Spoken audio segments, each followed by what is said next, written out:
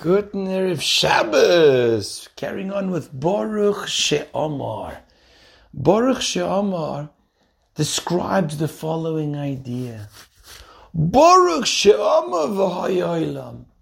Blessed is the one who said, and the world was created. Now, very important. What does it mean HaKadosh Baruch Hu is blessed?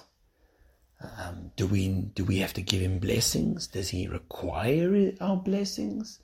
Is he in somewhat deficient that we provide him with anything? What does it mean blessed? So there are different explanations. One idea of blessing is that HaKadosh Baruch Hu is the Makor HaBrocha, is the source of all blessing. Everything comes from him. All the beauty and abundance and resources of this world comes from him. And HaKadosh Baruch Hu, when we say Baruch, we are recognizing that it comes from him. Now, all the blessing comes from him, and he said, and the world came into being. You know what that tells us? Something very important. That HaKadosh Baruch Hu created the world with a good eye. You know, it's amazing.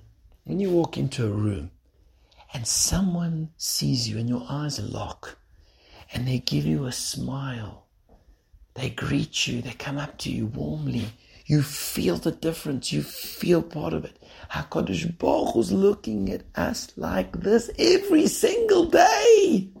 Can you imagine? Baruch She'amar. HaKadosh Baruch Hu is the source of brocha.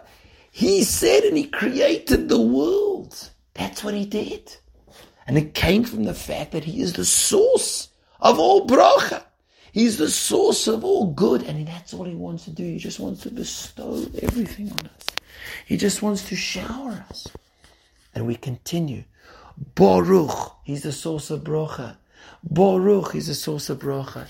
He's the one who created. He's the one who decrees and fulfills.